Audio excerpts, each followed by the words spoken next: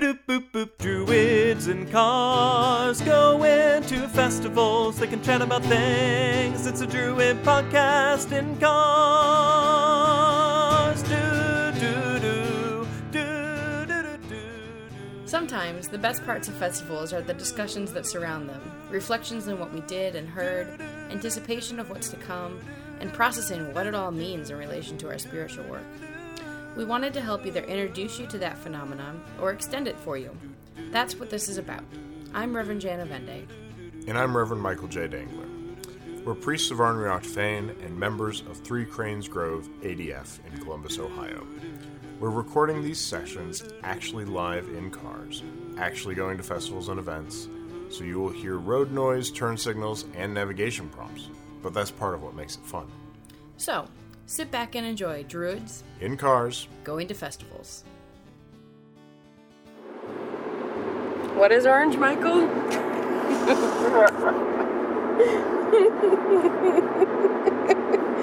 What sense do you want to know about? What sense do I want to know about orange? Orange is the edge of the light. It's the place where things filter through in order to become something different. Like red or yellow? Like red or yellow. You see where I'm going? Dear listeners, it is now after midnight. And we're still driving. Harvest Nights is a long way from Ohio. The slap happy button got pushed. Yeah. That's what happens when you talk about tying people to train tracks. Let's talk about trance. In our state? Sure, why not? We're in an excellent state to talk about trance work. Why do you think we do trance, and what do you use it for? Well, I think that we do trance because it's awesome, first. It is awesome. And I mostly use it to stop thinking about other things. It's probably the best way to put it. I like the high from it. It is certainly the best high you will ever have. And it's less dangerous than most drugs that can get you high too. Yeah. But I like the feeling of being entranced. I like the feeling of being in a place where my body goes from feeling like my physical body to feeling like it's tilting and spinning to no longer being there and having me be only in my journey body. Like, I really like that feeling. It feels a little bit like you're on, I don't know, the tilt-a-whirl, physically. But not that nauseous. But mentally, you're over on the Ferris wheel, hanging out. Okay, yeah, I can see that. Yeah, that's kind of where I'd put that. Yeah. I don't know that I would go tilt-a-whirl. Well, maybe I'd go tilt-a-whirl as opposed to teacups. Okay, maybe teacups. I could go with teacups. I could definitely go with teacups too. Both of those are, I think, adequate descriptors of what can happen to your physical body in trance. Yes. But it's not a terribly terrifying sort of dizzy. It's just, oh, look at all the things I can see from up here. Yeah, which is where the Ferris wheel comes in. Yes. And oh, look at all the things I can see from down here. Which is where the Ferris wheel comes in. Exactly. You see where my metaphor's going. No, but I like the feeling of trance. Like, yes, I enjoy the imagery and the knowledge and the insight that I get from it, but I also just really like the feeling of being entranced. It is pretty cool. I'm a huge fan of it as well. And I try not to use it just to get high. Because, one should never use things just to get high, I tend to think. But it's certainly a nice feeling. And when your tools feel pretty cool... Yeah, well, when you get the dopamine kick from it, I mean, it's good. And especially because then you bring back things that are good, too. So you get the immediate gratification as well as the sustained and delayed gratification. Yes. And it can change the way that you feel and think for the whole day. Yeah. Or the whole night. I would say, though, to be fair, I normally do trance work in the evening.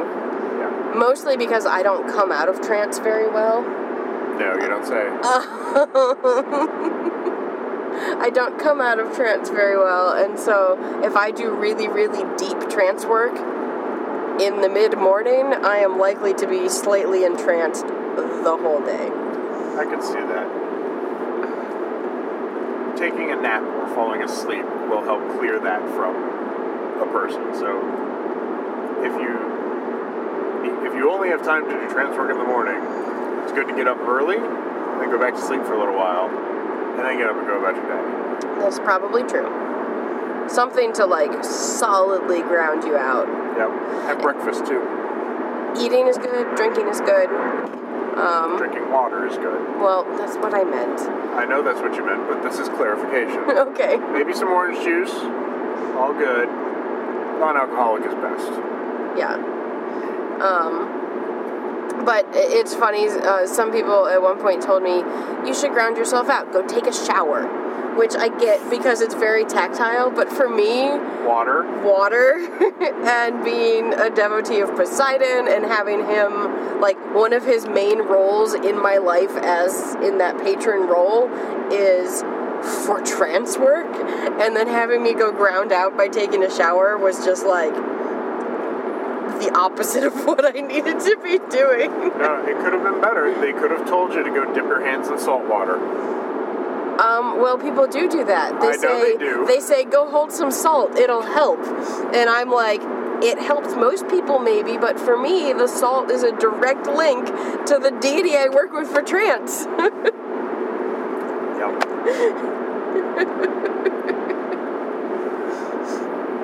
Just trying, you're playing too hard here. It's, don't know what to tell you. What can I say? I like it. Yeah.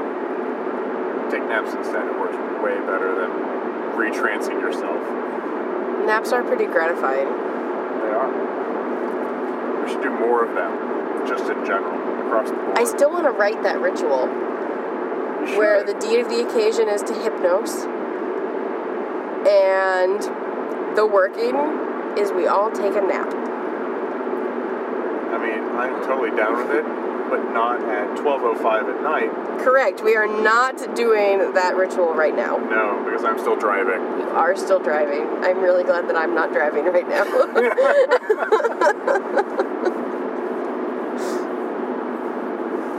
What's a good method to get you into trance?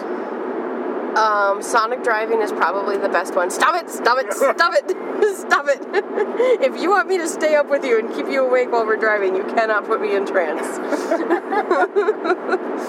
Especially right now when all of my, like, I'm sleepy, so, like, the inhibitions go down, and I would drop into trance so fast right now. I need to not look at all the lines going by because they're like visual sonic driving right now. They're a little bit slower than 210 per minute, but not by much. Not by too much. But no, so sonic driving is a really good way to drop me into trance. I've specifically worked with the 210 beats per minute to use that as a trance trigger. So not only does it generally work, it also, like, specifically is a thing that I've used. That's the one that works best. How about you? Obviously, sonic driving as well. Auditory confusion is excellent, where you have one earbud in one ear and one earbud in the other ear, and they are attached to different MP3 players. I like auditory confusion. A lot of people hate it, and it makes them irrationally angry. I mean, I understand that too, but man, is it cool for me. I like it a lot. It's like your brain cracks in half, and then you hit trance in the middle of it. That is an accurate description. I like focusing on flames and things like that. Yeah, I can do that. That works out really well for me. I have had some success, but not a lot, with exertion and exercise. Dance has been good for me in the past. ecstatic dancing and things like that. Of course, ecstatic postures, body postures are good. See, when I've done ecstatic dancing, it's been on accident. Like, I've never intentionally tried to go into trance by dancing, but there have certainly been instances where I have been dancing and gotten slightly trancy, and then embraced it and just gone with it and let myself drop in. My bell branch is good for that. It's good for drawing on trance.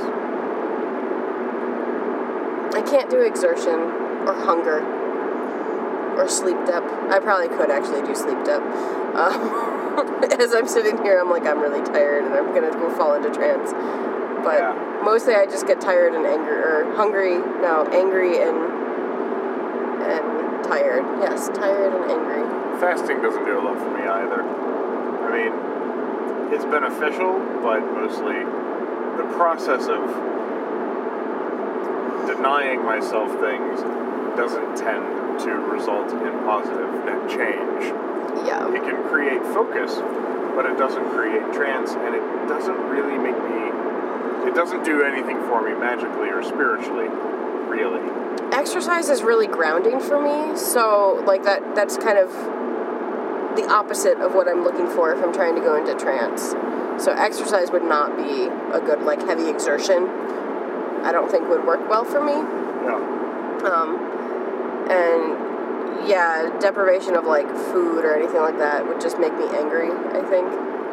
Yeah. It's not fun to be hungry. Yeah. No. There's lots of different ways to get into trance. And not everything works for everybody, as we've just discussed. And sometimes you'll find the thing that works for you right out of the gate. And sometimes it takes a long time to figure out what's going to work. You got to try a bunch of different things. That's part of why Trance 1 and Trance 2 in the ADF study programs have like 9 or 10 different ways to achieve trance that it suggests. You know, body piercings, like what Kirk does, like the hangings and stuff, would probably work for me. I don't really have any desire to try it. Yeah, Suspensions and stuff like that. Flesh hooks and things. It would probably work for me. I don't have any desire to try it, though. Well, I suspect it would work for me, too, but I don't need to try it either. I'm good. I mean, I suspect drugs would work for me, too, but I don't need to try them either. I don't want that loss of control. Yeah. Sensory depth. Sensory depth works really well for me. Yeah, that works. I had never really tried that up until I did some work, and I was surprised to find out how well it worked for me. I had the opportunity to do a float tank. Yeah. Where so I'm laying in a bowl of seawater. Back to the Poseidon and trance and sea and salt. So I'm laying in a bowl of seawater in the dark, and you're buoyant, so you can't feel like any weight. So you've lost that touch. And the water is body temperature. So, like, you literally cannot feel anything once you've been in there for a few minutes. And it's dark, so you can't see anything. And I had, like, very slight white noise headphones in, so I couldn't hear anything. And most of what I could smell was the smell of salt water. So I could smell stuff, but it was very trance-inducing for me. So the experience of being in a float tank was amazing. So that sensory deprivation works really well for me. I think one of the things about trance is that when I do trance work, there's always a point at which I feel like I'm terribly uncomfortable. And like I have to shift or I have to move or I have to do something. And I have found that if I push beyond that, and it's only when it's like a slight discomfort, not something that's going to like cut off circulation or something like that, but like you have to itch your nose or something. You have to itch your nose or move your toe or whatever it might be. But if I ignore it, if I relegate that to I'm not going to do that now kind of space, and I don't do it, then the entire experience kicks in as soon as that nose stops itching or that toe stops needing to twitch or whatever it is. That's when the experience kicks in. It's just on the other side of that, when it's out of mind and it's no longer holding to my consciousness. And I suspect that is what the reason that we sometimes push for this quiet mind meditation is because that teaches you to ignore those little things. And so then if you take that skill and you apply it to trance work, when you ignore those little things, if you can get to the other side of them, that's where trance lives. Yeah. Trance lives somewhere beyond the physical. That much is clear. It's tied up tightly to the physical because mind and body are not that terribly separate. And religious experience is directly tied to the body. Right. I think. And so the experience of your body plays into that trance working. Your body is what creates the chemicals in your brain that make you feel like you are in trance. Yeah. But when you can push yourself out beyond what the physical is giving you and out into the mental, out into the spiritual, that's where the trance really kind of kicks in. Yeah, for me, I would also say that it is similar when I move past the point of the slight discomforts and ignoring those. For me, the next step is this feeling that my body is crooked or that I'm spinning or that my center of balance is gone. Tilt-a-whirl. Tilt-a-whirl, yes. And then when that feeling goes away, that's how I know I'm in trance. Yep. Like, that's kind of my, internal check, is that I felt like I was spinning and now I'm not and I'm seeing things. Like, that's now trance. you're on the Ferris wheel. Now I'm on the Ferris wheel, yes. Yeah. So I think that I have kind of a similar feeling. I know I have a similar feeling. We just talked about that earlier. But it's very clear to me that practice helps with it as well. So knowing how to get yourself into trance. And I don't think that trance is a truly repeatable phenomenon.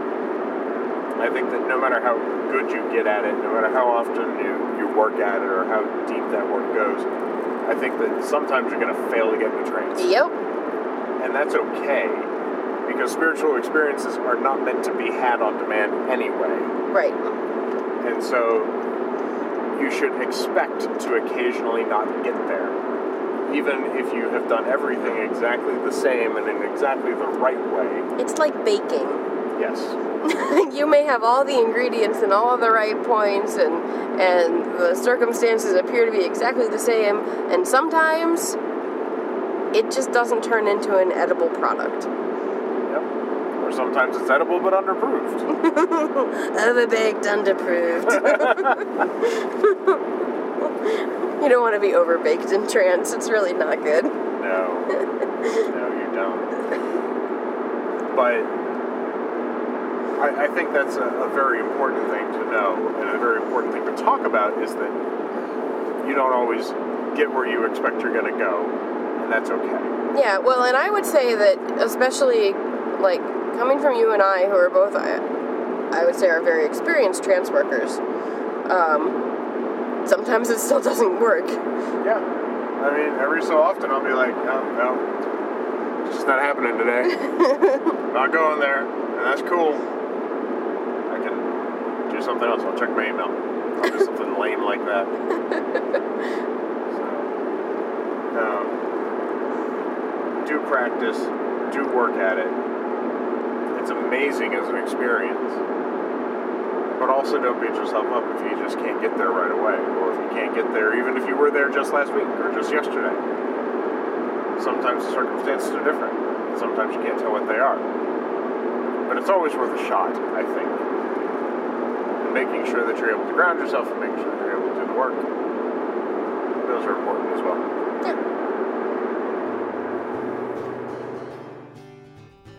Thanks for listening, and there's more to come. We welcome your ideas and questions. If there's something that you'd like to hear us discuss in a future episode, please drop us a line at druidsincars@threecranes.org. If you would like to donate, you can do so at threecranes.org/donate. Druids in Cars Going to Festivals is a production of Three Cranes Grove ADF in Columbus, Ohio. Learn more about our grove at threecranes.org and more about Druidry at adf.org. As always, keep circulating the tapes and let us pray with a good fire.